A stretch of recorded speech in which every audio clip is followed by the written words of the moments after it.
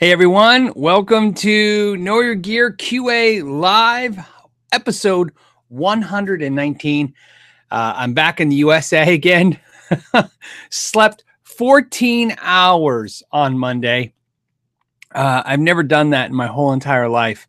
And I don't mean like on the plane. I mean literally the day after I got back, I just slept 14 hours straight. My wife said it was probably closer to 15, 16 hours, but I thought it was 14. So I'm rested up. I feel better. It was a crazy trip. We're going to talk about it because it's been the craziest week. Craziest trip, craziest week ever. A lot to talk about. Hopefully you guys got a lot to talk about as well, since I feel like I miss you guys. I haven't been talking to you guys so much because I've been traveling. I don't know if you guys know, but I did 9 days in Germany, came back, went on another trip that I'm not ready to talk about that trip yet. Came back and went back to Germany for 9 days. So that was a lot. It's a lot of stuff. And as you guys probably saw, a lot of different stuff going on. So I'll start with the big announcement off the bat. If you didn't see today, there's a video. I already put a link in this video if you're curious. I was part of a group that set a world record, 1,002 musicians. We performed in front of over 20,000 people, 18 songs.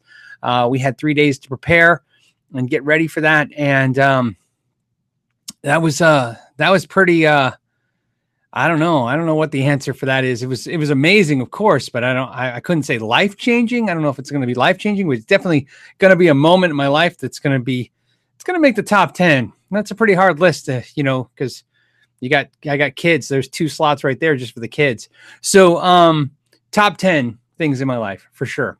Scott T says, welcome back. Missed you. All right. I missed you too, guys, man. It was great. The other thing, if you didn't know, I put another link in the description. If you guys notice, I've been hinting about this. I told the patrons about this months ago, but I did some videos for Stu Mac and they posted the first one this week. I was very excited about this. It was something I wasn't allowed to tell anyone, and I wasn't even sure they were ever going to release the videos. Those of you that are hanging out like Justin Mabe and Brian Stewart, who are patrons, who saw it when I leaked it. God, what was that, months ago, guys? I did the videos and I gave them to Stu Mac. It was up to them if they were going to post them on their website and on their channel. And basically, it's their idea behind that is like a guest spot, right? Kind of like how, Jay Leno has the Tonight Show or whoever's the Tonight Show host, and they have a guest spot. Obviously, they're going to have Dan Irwin always be there because he's amazing. I mean, obviously, he's way out of my league, as a luthier, but it was kind of nice to be asked to do something like this. I was very excited, and they asked me to do something completely different, something they had never tried before, which is asking me to create the content on my own. So I did that from my shop, and it was really cool. It was like they just did this crazy thing. They sent the stuff and said, we want it to be whatever you think it should be. So it was really cool. I really appreciate if you guys check that out. They have another video and they might post that as well. And I believe they asked me if I'd be interested to do more. I'd be absolutely interested to do many more. Like I said, that was definitely a big deal for me. I've been using their tools forever. If you guys know, you've been watching the channel since the very first repair video I ever did. And watching those Dan Irwin videos, all over the years, it was kind of surreal to see myself, there. So it was cool. Although I have to admit, it kind of felt like it was just like my channel, but it was on their channel. But still, it was still crazy to see. It was a great accolade, and I'm very happy about it. So that's a twofer in a 1 week, right? Hey, I was on a world record, and I was on Stu Mac's channel. And the third thing that was amazing was a very humbling, crazy experience. Justin Mabe, who's here in the comments, by the way, I put a link to this as well. Justin did this amazing thing. I don't want to tell you what it is because I'd like you to watch the video for Micah, who's the Artistic Autistic, a channel we've talked about on this channel many times. And it was just one of those things where they reached out and told me, hey, did you know this happened? And Justin did an amazing thing. And it was just great to see, like, when the community comes together, you know what I mean, and does awesome things for each other.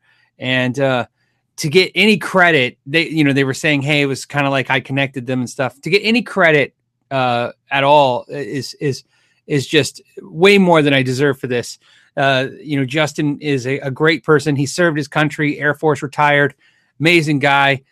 and he did an amazing thing. And so I put the link already. If you guys want to check it out, it was really cool. And by the way, Justin, I would love it if you ever share with me the artwork he sends you. Okay, so those things all in 1 week was like kind of an emotional, amazing thing to happen, and it was good. It felt good for me because it felt like I really needed some positive stuff around. Usually, like you guys, I watch a lot of the YouTube feeds. If you guys haven't noticed, I've been really busting my hump lately, trying to put a little stuff out different. I've been traveling, trying to come up with some stuff. Some of the stuff's been wacky, funny. Some of it's just been crazy. Obviously, the Hughes and Kittner amp thing I did with my phone. I was there, and I want to say bored, but I was definitely bored. I was outside. There was stuff going on, and they left me with this amp, and I decided to mess with it, and I made that video on a whim, and I had a blast. And it was really just something. I needed something to do, something exciting. I was kind of getting burnt out of. If I read one more stupid thing about lawsuits with Gibson, I think I'm going to lose it. I feel like the whole, I don't know, just like want to talk about guitars. So I'm not even going to talk about why I don't want to talk about that. What else do we got? We got some stuff. Hold on a second. So you guys, I'm jumping screens real quick. Let me refresh that. And what else do we got? You guys are already piling in some comments, so I want to make sure I don't miss any.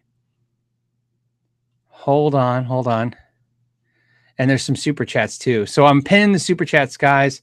So just give me a second. Like I said, the great thing about the super chats is I pin them so I don't lose them, so I can always get to them while I'm looking at other guitars. Adam, I don't know if he's talking to me. I'm going to say he could be because you guys are talking back and forth. He said, "Hey, stop by Carter Vintage Guitars and see me next week." He might be talking to me. Might be talking to somebody else. I will be in Nashville next week. It's a little bit of a business trip. In fact, I'm there for 1 day for business. So because I'm there for 1 day for business, while there happens to be a NAMM show going on, I've decided to stop by the NAMM show. So I'll be doing that most likely Thursday. I'll pop in and try to check things out. Madtown Brian says, Phil is living the dream. Yeah, you're not lying, buddy. This is a weird world that I'm in right now. Like I could honestly say if it was all, if this roller coaster ends today, that was a great ride.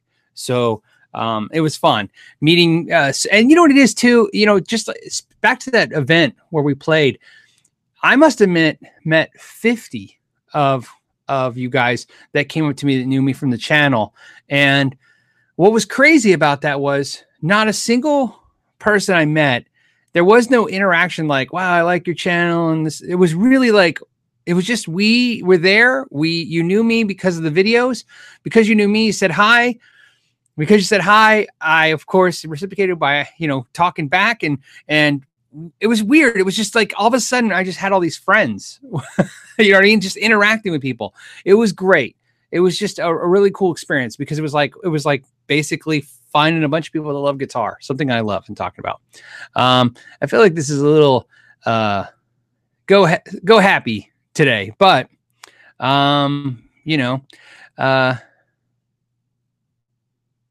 oh, Blimpa says, do you know what the decibel level, what that show is? I don't. I'm sure it was crazy because it was loud. But if you guys caught the video, and if you haven't seen the video yet, you'll see in the video, we're wearing isolation headphones. And if you notice sometimes in the video, my wife picked up on it fast, that sometimes you see me in my headphones cocked just a little bit off my ear like that. It's because you were literally isolated. You can't even hear your amp in front of you. You can't hear anything. You're just hearing what they're giving you in your headphones. This is not a mix. You're not hearing a mix of the band in your headphones. You're literally hearing a MIDI track, a simulation of the song without vocals and key parts, and a click track, and the conductor, he's talking to you. So he's talking in your ear the whole time. And as you can imagine during practice, I'm gonna tell you right now, just because it's an inside joke with us that we're all there. Most of the time the guy's talking, all he's hearing is like, please, no playing in between songs. Please be professional. please. So he's just in your ear constantly telling people to knock it off because, I mean, you got 300 guitar players, you got 300 drummers. Of course, they're not staying quiet. And so there's a lot of that in your ears. But yeah, that's what's crazy about the whole thing. You're not hearing anything. So I would pop off my headphone just to kind of get an experience because you kind of feel like you're having fun, but you're missing out on it. You know what I mean? Because you're not hearing the actual thing.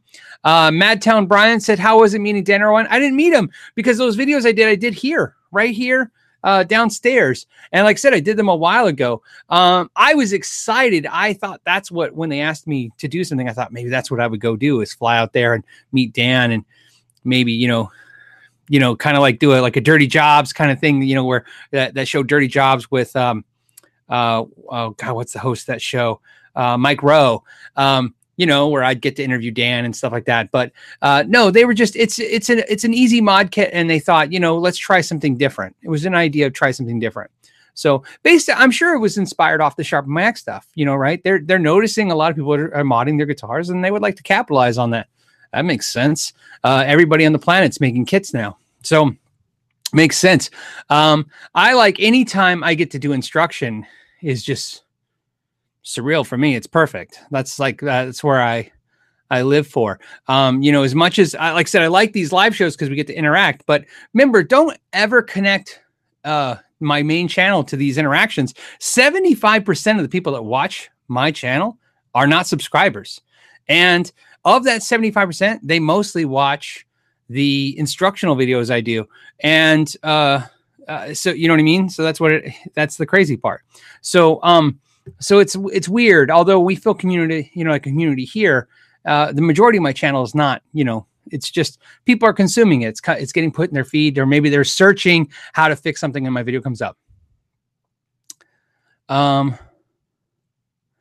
Bud wants to know, hey, you should demo some in-ear click track stuff. That would be sweet. Yeah, I was like I said, that whole experience really opened my eyes to a lot of stuff. Big shout out to Steve Stein. I did it in the video. I'm doing it again. Steve is legitimately an amazing teacher.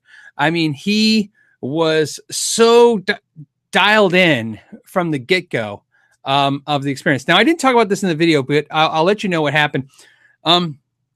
There was some confusion when we started this. A lot of us didn't know the set list or the songs when we got to start. We had seen a generalized list of the songs because I was there for 5 days in Germany doing another project, and then we went to Frankfurt for 3 days for that project. So we were learning the songs. So a lot of us, including myself, had to learn all 18 songs starting on Friday. I mean, I had a little bit of a couple days ago. It's, your hotel room, you kind of start to work through them. But really, from Friday till Sunday, I had to learn all those songs. And Steve Stein, man, that guy's a master at just, he was really on it with some great ideas, some great stuff. Maybe I'll share that with you. But I really would rather, if I share that with you, maybe see if he'd be interested in explaining it. So, because I don't want to say it, because if I say it, it'll sound like I came up with the idea and I didn't. It was definitely, I was using his idea.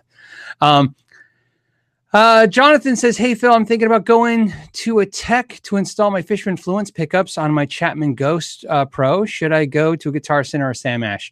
The sad thing is I like Sam Ash because I like Sammy Ash and Richard Ash. They've always been nice to me. But I don't know every tech personally at the Sam Ash. The Sam Ash where I live in Glendale's Phil. The guy's named Phil, like me. And Phil's a great guy, smart on it. And I would recommend him. If you're in a different city or state, I don't know. Guitar Center, although I've met some great techs, including I just recently met a cool guy at one of my local Guitar Centers. Very cool tech. I wouldn't say he was, he's masterfully trained at this point, but he's definitely competent and very nice. But I just don't know. If I was going to go off of just my gut instinct, I would refer you to a Sam Ash over a Guitar Center. But to be honest with you, keep in mind, chain stores don't have the best. They just don't have the best draw when it comes to drawing the talent. Okay. So what I'm saying about that is, even though there can be great people there, and I think they're all passionate, and that's why I really hate saying anything like, don't go to one of these guys, because I'm sure they're passionate, but being passionate doesn't mean they're going to do great work. So you got to understand, you're going to probably be better off going to your local shops for good repair guys. So that's what I would recommend first. I understand some of you guys live in places where there isn't that option anymore, and Guitar Center and Sam Ash is all you have.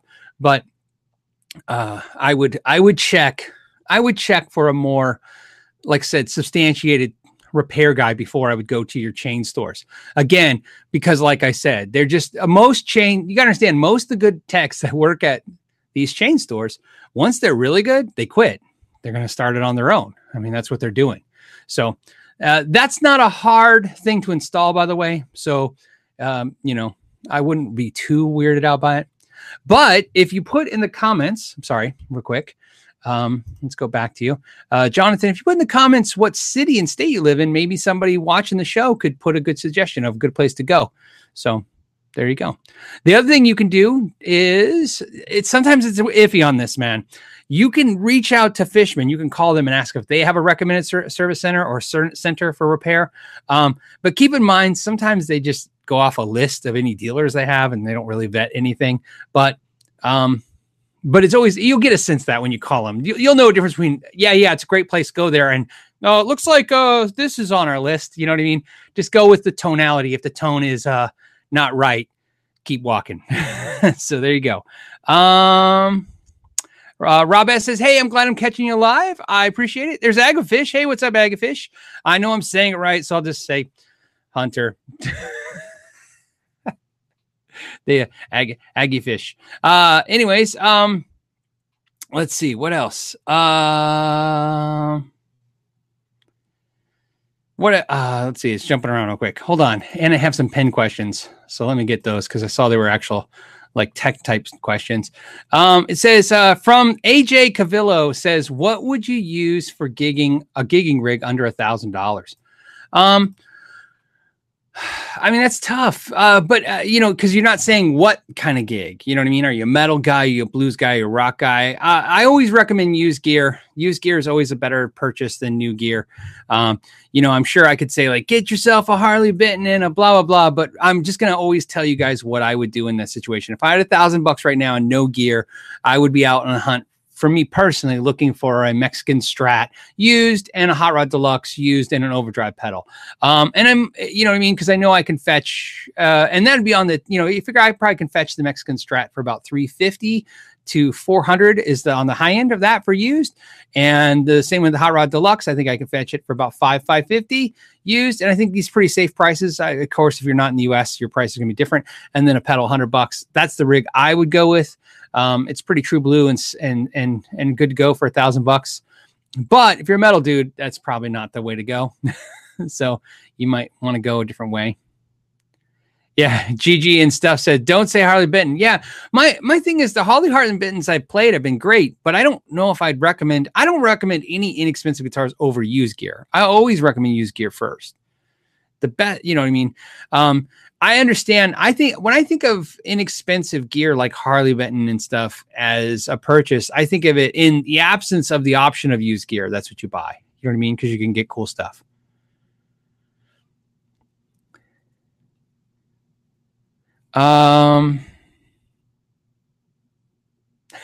Okay, hold on. All right, we got another question. The other one is from Andy Lord. Says, hey, Phil, I have a 2015 Les Paul with robo tuners.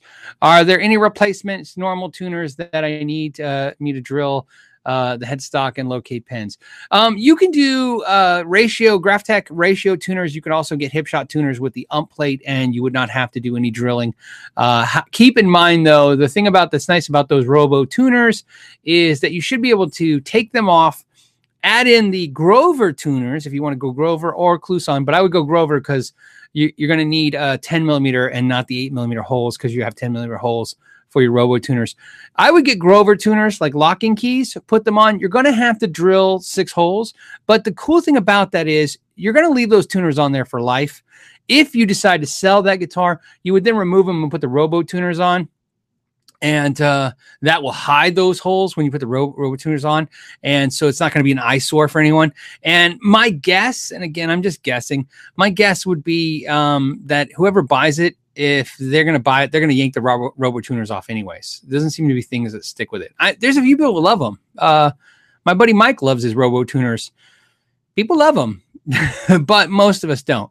So I would do that. That's what I did. I had a RoboTuner Les Paul that I bought dirt cheap. I scored the deal of a century on it, and I put Grover tuners on it, and I've never gone back.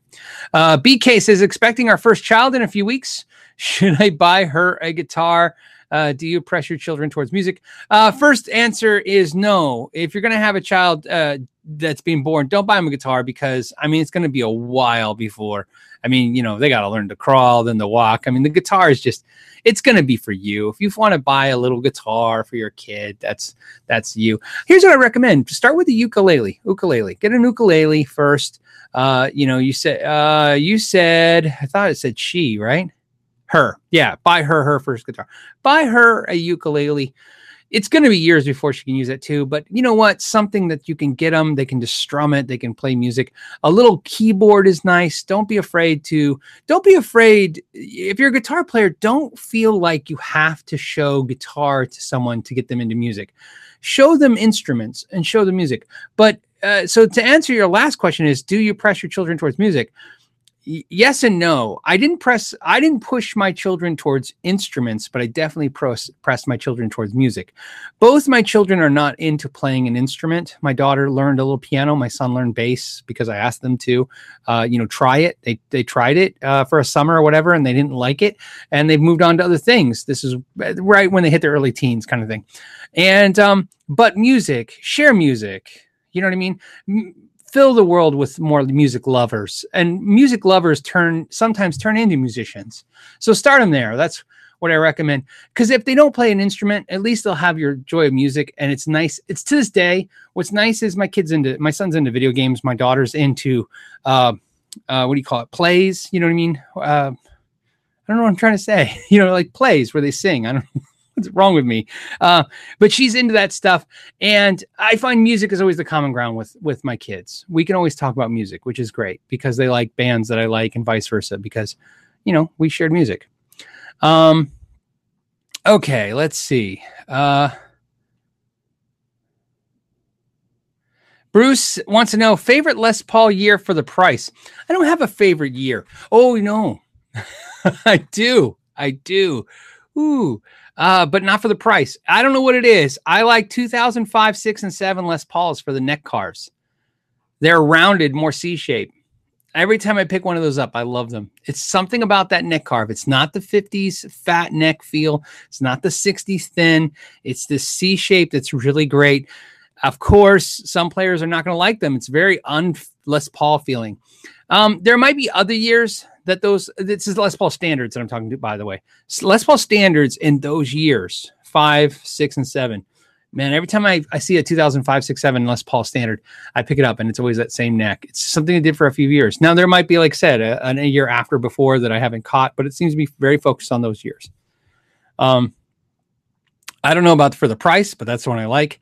Les Pauls that's the great thing about Les Pauls and Fenders. They're expensive. They've got great resale value, but there's so many of them. There's always one in the rough waiting for you to find it. You know what I mean? You always find a nice deal. Puts it in your budget, so to speak. You didn't ask this question, but somebody asked me this question in email. I was answering questions in German. I was answering a lot of them. And one of them was, how important is it to get a deal on everything? They said that they noticed that guitar players are constantly talking about the deal. And I thought this is a good way to point that out since that's something we're talking about. It's not the deal. It's the affordability factor. Sometimes without the deal, you can't afford it. It's not in the budget. So you can find it in the budget.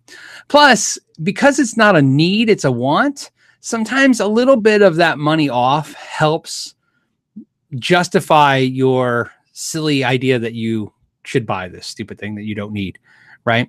Everybody always asks me, how many guitars you need? None. You need none. If the world goes to crap tomorrow, trust me, you won't be grabbing your guitars when you're running around your house. You know what I mean? That's not the thing that's going to be a need. So it's a want. It's all wants, and the longer you do it, the more guitars you have, generally speaking. So, okay, so Sonic Boom says, do you like Adidas? It's a German company. I didn't know it was a German company. I hate to say it. I like this hat. I'm wearing like a Fender shirt today. I tend to wear black hats with white logos and black shirts with white logos most of the time. You know what I do? I put almost no thought into what the logos are other than Vans. I wear a lot of Vans stuff. And I wear a lot of Vans stuff, because I like it. I like the shoes, so I think, I must buy the shirts and the hats. But essentially, I don't really care. It's the look. Ian says he would totally grab a guitar for the apocalypse. Well, that's good. Still not going to be my thing to grab. I think I'd grab like, potable water, you name it, grab all kinds of stuff. Melissa, hey, Melissa, she wants to know, have I ever turned a guitar into an art guitar, refinish it just to hang it on the wall?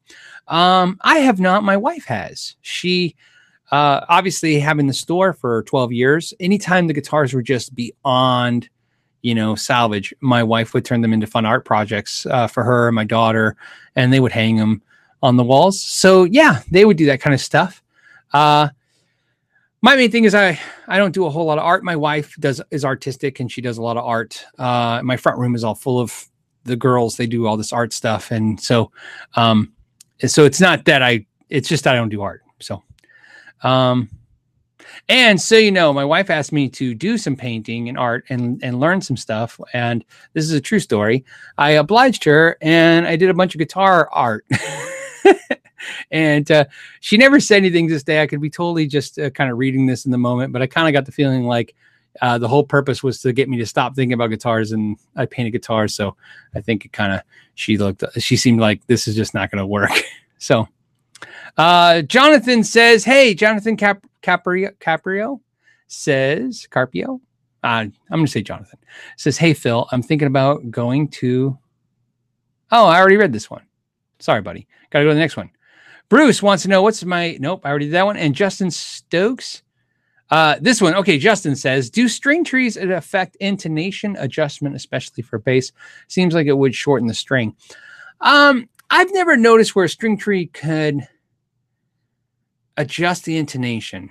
It's such a weird question that I always get nervous on the questions where there definitely could be a situation where somebody out there is going to say, yes, I've not experienced it. So no, there's nothing, especially in the idea of, I've never noticed that a string tree, having it or not having it, made it more difficult to intonate or not intonate a guitar. There you go. The reason why I'm kind of saying it like this is because it could be possible that without the string tree, without that down pressure on the nut, when playing, maybe you could be pulling it out of the intonation could be going out because you're pulling it sharp or flat. But I think at that point, it's just, yeah. See, Joe says string trees are past the nut, so it doesn't matter. The problem though, Joe, is check this out. This is an interesting idea about this. I believe, like most guitar players, that anything that passes the nut, in other words, on the side of the nut that's not over the fretboard, anything goes past the bridge saddles, is not in the it doesn't affect it. However, what does affect everything is when you're bending strings, right? And so what I mean by that is that when you're bending strings, you're pulling tension. Things that do pass the nuts will be moving, and therefore they can affect. Does it make sense? When you go to factories and you watch companies and how they construct guitars, there's a lot of theory behind that. And I always keep my mind open to a lot of things, even though I haven't heard some of the things that they've been telling me or see it. I always keep my mind open because there's a lot of things that I believe now that I didn't believe 10 years ago or 20 years ago, that through education of it, now I realize are true. So always kind of keep an open mind. But yeah, I feel like most everything that passes the nut isn't going to be a huge factor for intonation and stuff. But always like to hear when somebody out there says something different. Let's see. I don't know. There's too many letters in your thing. It says, look at fret wraps. Okay. So I'll suggest that. Let's see. Jordan Y says, thoughts on the Harley Benton bass. I have it in the other room. I have not completed the review of the Harley Benton bass. As you guys know, I asked Harley Benton for, I think I did 2 electrics, an acoustic, a bass, and the cabinet to review, because you guys kept mentioning Harley Benton for like 2 years. Somebody asked me at the event, how come all YouTubers review Harley Benton? And I said, are you kidding? No reviewers are reviewing Harley Benton. It's how come every viewer will watch nothing but Harley Benton videos? That's what it is for me. I told him this. I just said that, look, I waited like a year and a half before I did my Harley Benton video. And of course, the 2 Harley Benton videos I did were 2 of the highest watched videos I did in a year. And I sat there and go, what is wrong with me? Why didn't I just review Harley Benton? Obviously, you guys want to watch that stuff. So, and it's cool because I got to try something new. But anyway, so I did the acoustic, I did the cabinet, the bass will be next, and then the electric guitar. One of the Harley Bentons they shipped me was damaged in shipping. So I haven't got it replaced yet. I've been so busy, I'm not even sure if I told Benedict, which is at Harley Benton. I mean, I might have emailed him and told him it was damaged. I can't remember. It's been a wacky. I told you guys a couple weeks ago that a lot of stuff is going to be coming out. You can see how many projects I was on. Ben Combs says, I've never played a Harley Benton guitar. Well, Ben, you're on YouTube. I think it's mandatory. It's like I don't know. I don't know what to tell you. I was even talking to the Harley Benton guys when I was at Tolman, and they were saying that basically they're very aware of the fact that whoever reviews their stuff, it's going to get tons of views. So it's a view grabber, I guess. What I can tell you is everything I've played Harley Benton has been very good. You know what I mean? Very good stuff. It's really hard to grade it because it's so inexpensive. So like no matter what you come up with, even if you go, it's a C+, it's so cheap that the C+ feels like a B+. Does it make sense?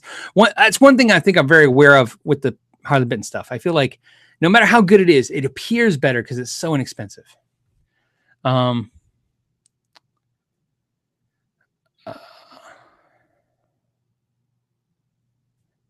Okay, wait, hold on. There was something about William Wiggins pickups, but I didn't catch the comment. Hold on. Just want to make sure I'm not leaving anything out. Rick D just did a super chat for no reason. So did 123 Jim Thomas. Just said thanks. You're welcome, buddy. Grumpy Mike says, hey, Philip, the vids from Germany were great. Thanks. You know, it's scary doing this stuff.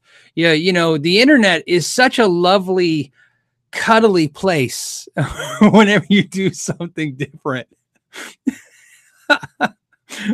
So, you know, when I'm I did the Who's Harley Benton video. I'm just going to let you know now. What happened was when I went to TGU, I like telling the story now.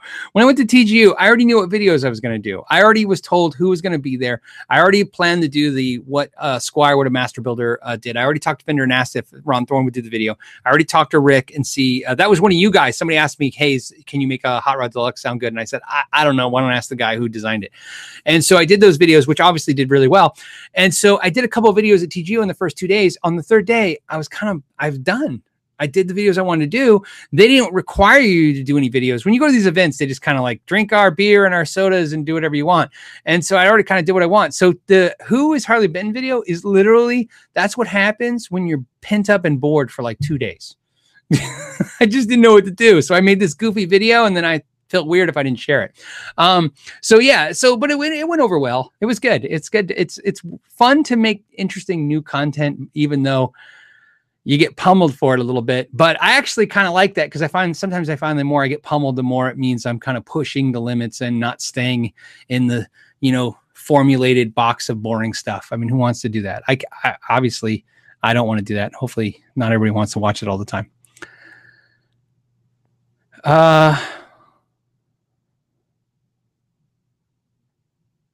Okay. Gary Tuner's got a weird question. It says, hey, Phil, just got a Lefty Squire Jazzmaster. It's a beautiful guitar. I have no plans to sell it, but as the long term, will it hold value or or increase over the years, talking 15 to 20 years.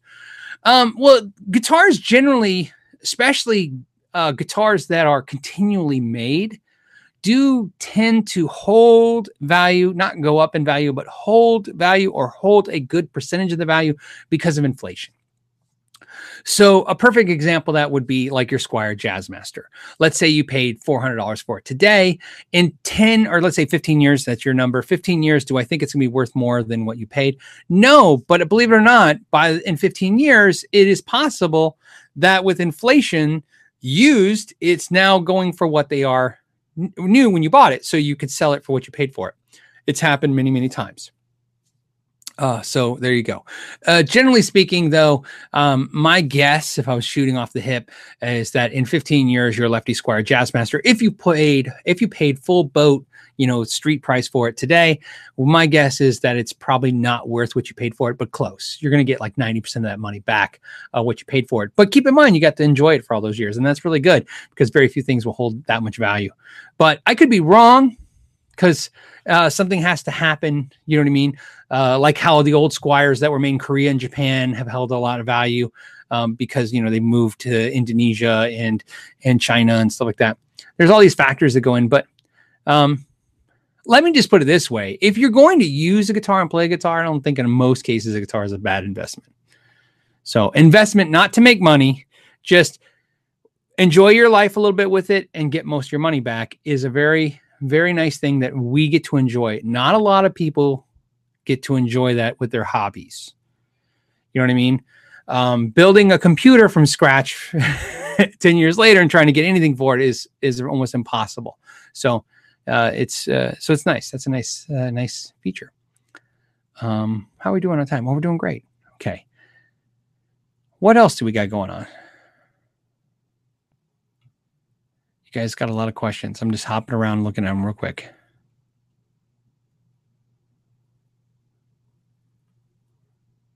Hold on.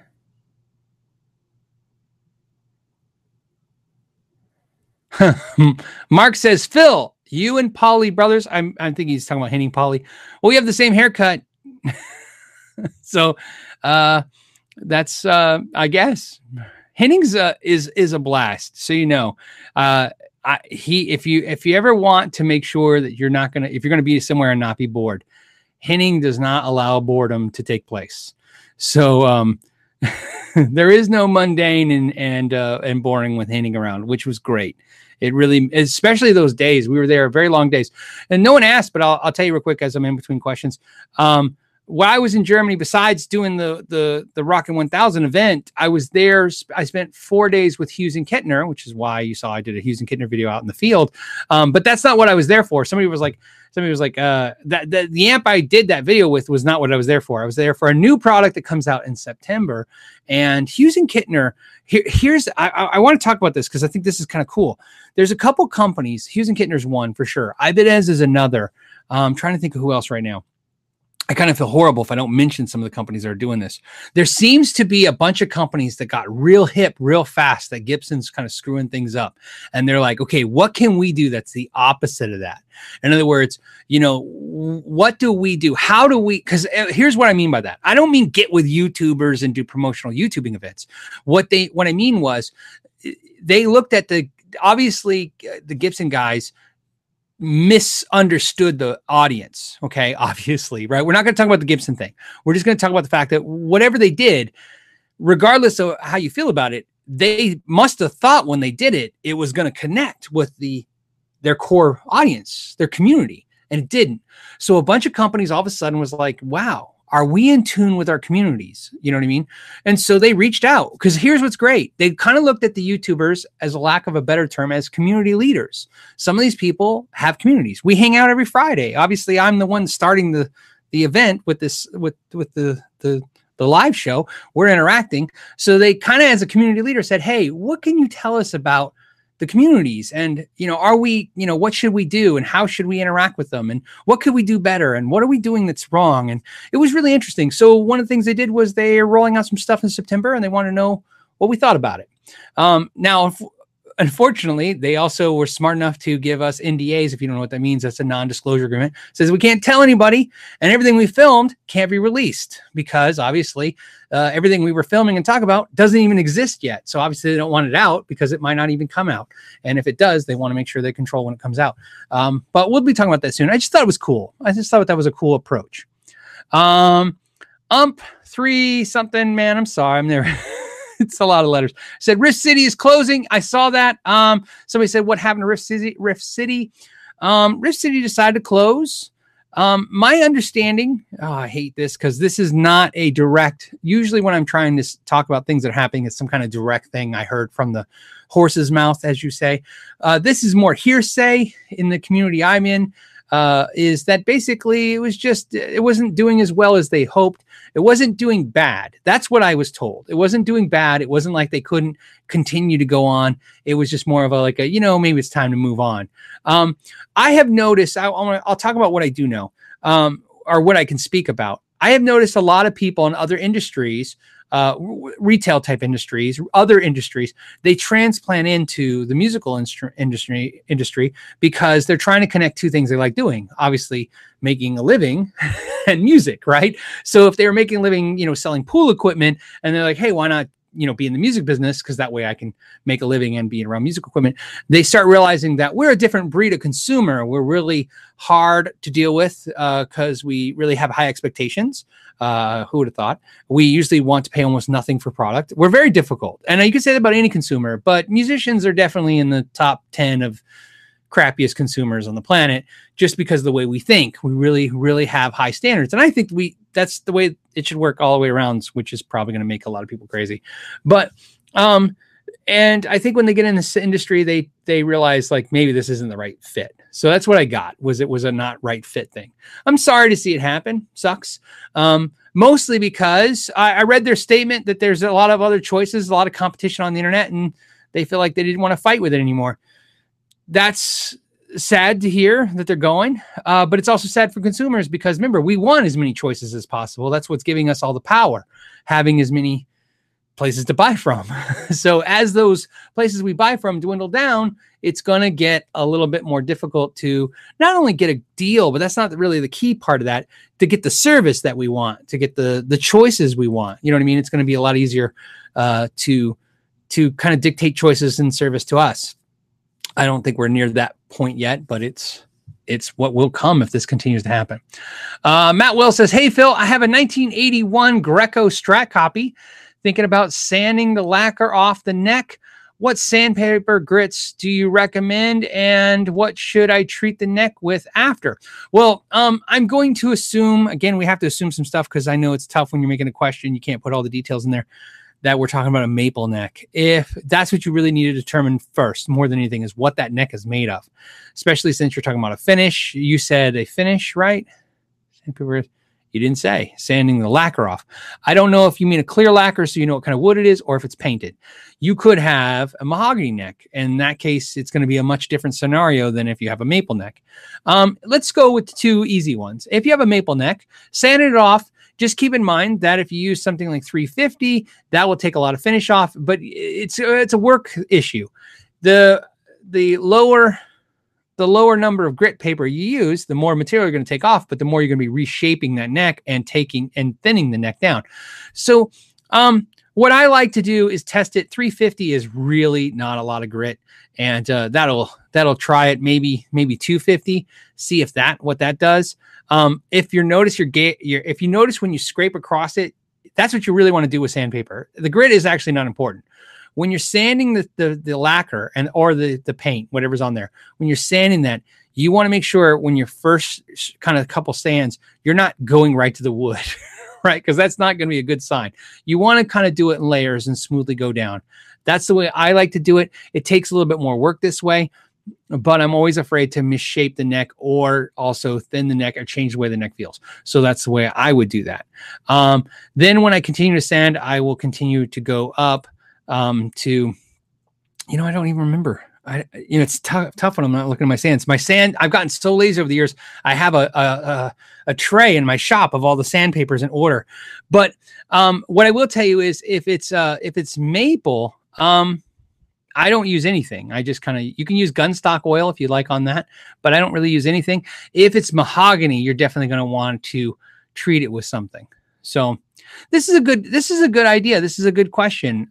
Because this is such a common question that comes up, and maybe this is definitely where the point where maybe we need to do a video about this, because I'm a little weirded out telling you verbally how to do this, because there's some tail signs that I want you to watch for so you don't mess this up. The other thing you want to pay attention to is not thinning down the neck too thin, because you don't know how, especially on those guitars, where they set that truss rod. And if they set it too far back towards the back of the neck, when you're thinning down the center of the back of the neck, you can actually cause issues with cracking there stuff. So, but that's a good starting point and some good reference things to pay attention to. What else do we have going on out there? You guys have a lot to talk about. That was the other thing too. I didn't catch. Was the issue? Hold on. Let me go back, since we're not off the subject yet. Was the issue you wanted to sand it because of the way it feels? Is that what's going on? I'm thinking about sanding it because if you watch the video I did with Ron Thorne, his suggestion of using Meguiar's Carnauba wax to get the neck shiny, I tried it. It works great. It's cheap and easy. I would try that first. You never know. If you don't like it, you're just going to sand it off anyways. $8 for some Carnauba wax. Just get, like you said, make sure you don't buy any of the ones that say cleaner on there, because they have the pumice in it. So try that as well. SG Flying V says, using an ED8 4cm into a 5153, how to gate gain noise. Well, I would use the noise gate in the effects loop. That's about as simple as I would do it. And then if you're going to use a high gain amp like that and you're having a lot of noise, definitely want to run your noise gate through the effects loop, in my opinion. And then what I try to do is I personally try to set, because I like feedback. I like kind of having control of the sound. I try to set the noise gate just kind of to where just right where it barely needs to be. I want it to kind of just, let me have as much control as possible, but definitely run through the effects loop. So. Okay. Bud's got a question. It says, Phil, do you know what the difference between a floor model and just a guitar that's in the store? Is that just a way to mark them down easier? Well, that's a tricky thing. Floor model in terms of retail, as we know, it'd be like, let's say we go to Target, they would say this is the floor model, or a store would say, like Home Depot would say this is the floor model, implying that's not out of the box and it's been there for display for some kind of use. However, when we walk into guitar stores, almost all the guitars are displaying for some kind of use. So we don't use the term floor model. Generally, I've noticed that when you use the term floor model in our world of musical instrument retail, you're really talking about boxed items like effects processors, pedals, amps, and so on. I've never heard a guitar referred to as a floor model. Sometimes they'll say it's floor demoed. It's a weird thing because it is funny, and it usually also implies how long. So that's a general idea of that. So basically, when a store, because I've seen what you're talking about. The store will say this is a gently used displayed guitar or floor model. They're implying not that it's been out to be touched. It's been out for a long period of time, because that's usually what it is. All the guitars are out to be touched and played. However, at some point, the retailer deems it that it's maybe been demoed too many times. I mean, you can't demo a guitar. You can't have 500 people play a guitar for 25 hours and then still say it's brand new. Although some retailers try to say that. So,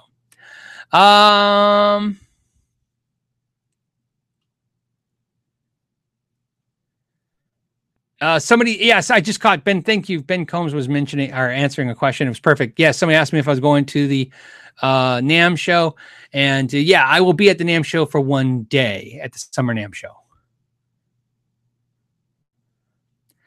Damon Daughtry says, Phil, thoughts on PRS basses? I'm not a fan of them. It's kind of like it took me a while to love the John Mayer, because the fact, like I did the review, if you saw the review, it's like I love PRS guitars and I like John Mayer and I like Strats, so it was like kind of the mix. The bass uses the same logic. I like PRS's quality. I'm a bass player. It just seemed like a perfect thing. I don't know what it is. I've never picked up a PRS bass that I just wanted. So the thing with the PRS basses, especially the SEs for me, is they're good because they feel like, and the ones I played were all made in Korea, they feel like Schecters. I like Schecters. The problem was I just kind of feel like I'd rather just buy a Schecter. So that's my preference. So if you want a PRS base, I can tell you from my experience of quality, I think you're going to find there's nothing I saw that was issue. But as a personal question, what's my personal thoughts? I would buy an Ibanez or a Schecter before I'd buy a PRS base, maybe an LTD2 base as well. Just, I don't know. I just like them better. So not everything a company makes can be something you want. Gunky Zip. Hey, Gunky Zip says Asian guy is planning to get a Sterling GAP from Reverb. Okay. Will he have issues shipping it because of CITES? Thanks for any info. Rock on. Well, yes, whoever he's buying it from, if it's going from one country to another and it has rosewood in it, okay, it does need CITES paperwork. That's not even a question. It has to be done. You can physically transport the guitar, you personally, like on an airplane, and you don't need any paperwork. You get up to 30 pounds of rosewood to go with you. In fact, I just came back from Germany with that Ibanez right there, and I don't know what's wrong with them. That guitar right there, it's rosewood, right? Yeah, no, it's not rosewood. That's a baked maple neck. I don't know what I'm talking about. There's no rosewood on the guitar, so it didn't apply. But they didn't ask me either. So yeah, you don't need. But shipping, yeah, you'll need CITES paperwork. My guess is that if you're buying it on Reverb, I'm hoping whoever's shipping it to you is going to have the paperwork. Unfortunately, I can't speak about all the unknowns. What happens if they don't? What happens if no one knows? That stuff I don't talk about. But what I can tell you is you do need legally. You have to have CITES paperwork if it's going to go from one country to another. Paul, hey Paul, what's up? Paul I Strike just did a $2 super chat for no reason. That's awesome. Thank you, buddy. Oh, Jonathan wants to know, hey, Phil, have you ever played a Gibson RD? Yeah, I did a setup on a buddy of mine. His name's Sean. And man, it's funny. I was going to say like 2 years ago. It's probably like 7 years ago, maybe 5, I think 5 years ago. And I really liked it. It wasn't the shape I would play, but man, he loved it. And I was blown away with the way it sounded and played. I just, I'm a Strat shape guy. You know what I mean? Les Pauls are about as weird as I get in shapes. So the RD was just a little, out there for me. I want to like all those shapes. I think if I actually played out or played in front of people, I would have some kind of appeal that way to have something besides what's comfortable. I will say this, the RD of all the shapes, I thought the RD was one of the most comfortable, non-typical shape.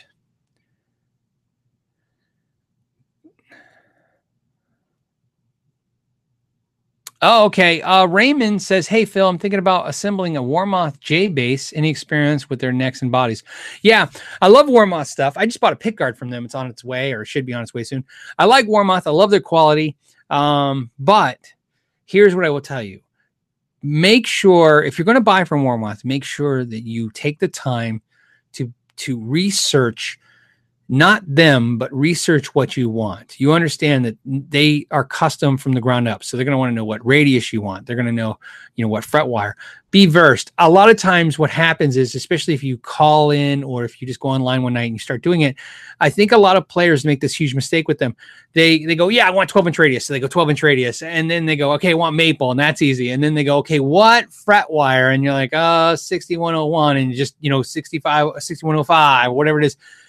Do your research, because then you get it and it's not right, and they don't take stuff back because they made it for you. So make sure it's right. My experience with Warmoth is that, and I'm just telling you this because it was 15 years ago for me, but it was 15 years ago I ordered a guitar from them, or parts to build a guitar, and I did that exact thing that I'm talking about. I just didn't think about every little aspect, and I thought, it doesn't matter. And believe it or not, it was a couple of things that just bugged me. So I ended up ordering another neck from them. And that neck was right, but it was like $400 or $500 a neck, $400 a neck back then. So it ended up costing me $800, And the reason is because I bought the second neck, and no one will buy the neck you don't want, Warmoth parts. So just take your time with it. Top quality parts. You can build anything from Warmoth. You can build, and it will be equal to any high-end guitar company out there. Keep in mind, Warmoth was making parts for all kinds of companies back in the day. They make great stuff. I haven't seen very many issues with them. And when I say very many, I've never seen an issue, but of course you always hear from somebody else they had an issue. That stuff is always the exception, not the rule. Good stuff, but it's not cheap anymore. So you can't afford to make mistakes with it. Make sure you take the time. David Hunter says, thanks for the entertainment. You're welcome, buddy. Here's a few bucks because I don't do Patreon and their political nonsense. Yeah, Patreon kind of sucks. You know what I hate? They're constantly changing the screens for me, so I can't interact with patrons as much as I want to in the way that I want to. But I'm learning it, and but yeah, I appreciate it, man. That's just awesome. Yeah, I appreciate it, especially now because I just came back from 2 trips to Germany, and that stuff starts adding up after a while. Yeah, just thinking about that. Oh, yeah. Especially when the American dollar is a little weak to the euro, you start really feeling it when you're changing. You give them your money and they give you a little bit back, and you're like, this is not as much as I gave you. So, positive autism. Hey guys, what's up? It's Micah's dad, and he says we got a custom Warmoth roasted maple neck for a telly, and it is the best neck ever. Yes. Yeah. That's again my experience with Warmoth is well. Like I said, I just had them custom make me a pick guard, and I have a friend in town that makes pick guards. So obviously we do custom stuff when we're doing stuff, but they do it great. And believe it or not, they did it for about $6 with shipping, more than we can actually make it, and it's something I don't have to think about, and I can travel. So I had him do it for guitar. Grumpy Mike says, what do you think about Seymour Duncan Pearly Gates pickups? I like them. I have a set of Pearly Gates pickups in my Framus guitar. And I like them because I like the lower output pickups. I like the Seth Lovers more than the Pearly Gates, but I like the Pearly Gates a lot. So I would say in Seymour Duncan world, and life always changes, right? Your ears always change, things are always changing. But Seymour Duncan world, it's been really, for me, 59s, Seth Lovers, and Pearly Gates. I've been in low output mode since about 2017. Whenever I went to the first GitCon and I bought Pete Thornbruckers that are low output, that kind of just set it for me, and I've been using low output pickups ever since. Okay. Oh, Peter wants to know, Phil, any experience making custom fretboard inlays? No, at the level I do repairs and stuff, all the fretboard inlays I've ever done have been templated. You know what I mean? Templated? Yeah. Say that twice as fast. So I do dots, I do ovals, and I've done some of the basic template stuff. I stick to mostly repair and not custom build. That's another question that comes up too. Do you ever do custom build stuff, or do I do custom stuff? And the reason I don't is because I've noticed a pitfall that happens to a couple of my friends. They start doing custom stuff, and I get it. Who would want to fix somebody's guitar if you can build a guitar? Building a guitar is a much better experience for you personally when you're doing it. I personally like taking something that somebody is having a problem with, and it's not and making it better. There's a feeling I get when I love, it happened to me actually at at the Rockin' 1000 event. Henning had an issue with his guitar, and I kind of do a quick setup for him in the hotel, and he was having an issue. We were going to perform that day, and he needed the guitar to be set up, and so I set it up. There's a feeling you get when somebody's like, I can't, and then all of a sudden they're like, yes, this is it. I love that feeling. So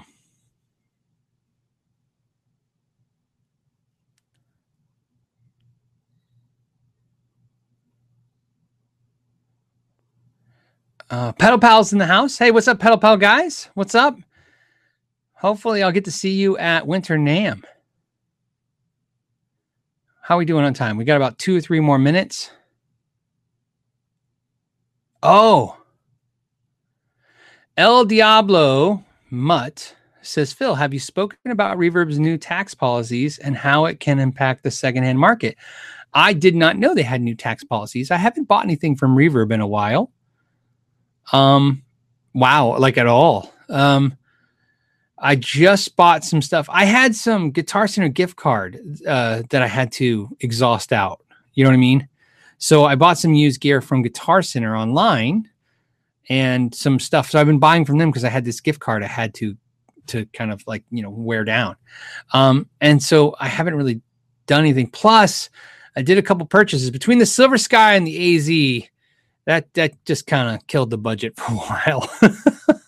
So plus for all the traveling I did, I ended up needing a laptop and another camera, because they're killing these files that they have, like, were just huge. 94 gig files was just nuts.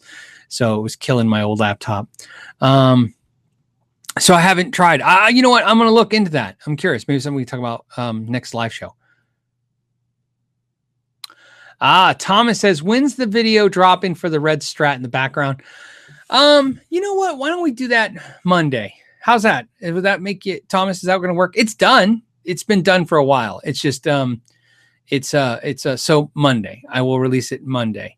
I don't have to edit or anything. Everybody seemed to like it when they saw it, and it's different. It's another video you'll see. It's a little different than anything I've done before, and the way I reviewed it and the way I looked at it.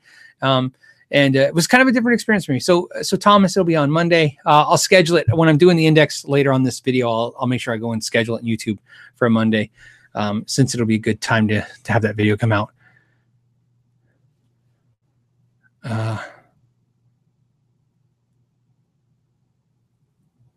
Okay, what else? Let's do a last question before we go. It's been an hour.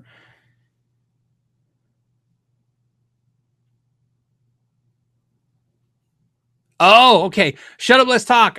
Thanks, buddy. He says, hey, Phil, try a program called Handbrake, reduces the file size for faster uploads to YouTube. Yeah, it's not to YouTube. It's what happens when you go to these events. What they do to make things easy is they set up rooms with cameras, but they use the guys that are really fanatical about doing camera work. So they always put in these like 4K cameras at this like crazy frame rate, and the files end up becoming huge for us. I'm more of a, I'm a guitar guy who does videos. I'm not a video guy who does guitar stuff. As you guys know, seeing my videos, I find I try to put more and more effort into making better quality videos, but I find that the more I do that, sometimes everything else gets lost in the mix. The videos start looking and feeling a little better, but the part of me that's in there is gone, because I just can't hyper focus on everything. It's just, it's not what this is about. This is about us hanging out and talking about guitars. So I try to do, but yes, that's a good suggestion. I will Google and look that up. So, all right. Melissa said, nice job on the StewMac upgrade kit video. Thank you again. I was pretty excited about that.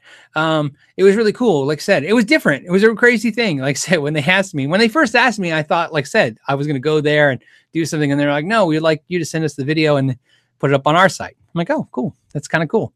Different.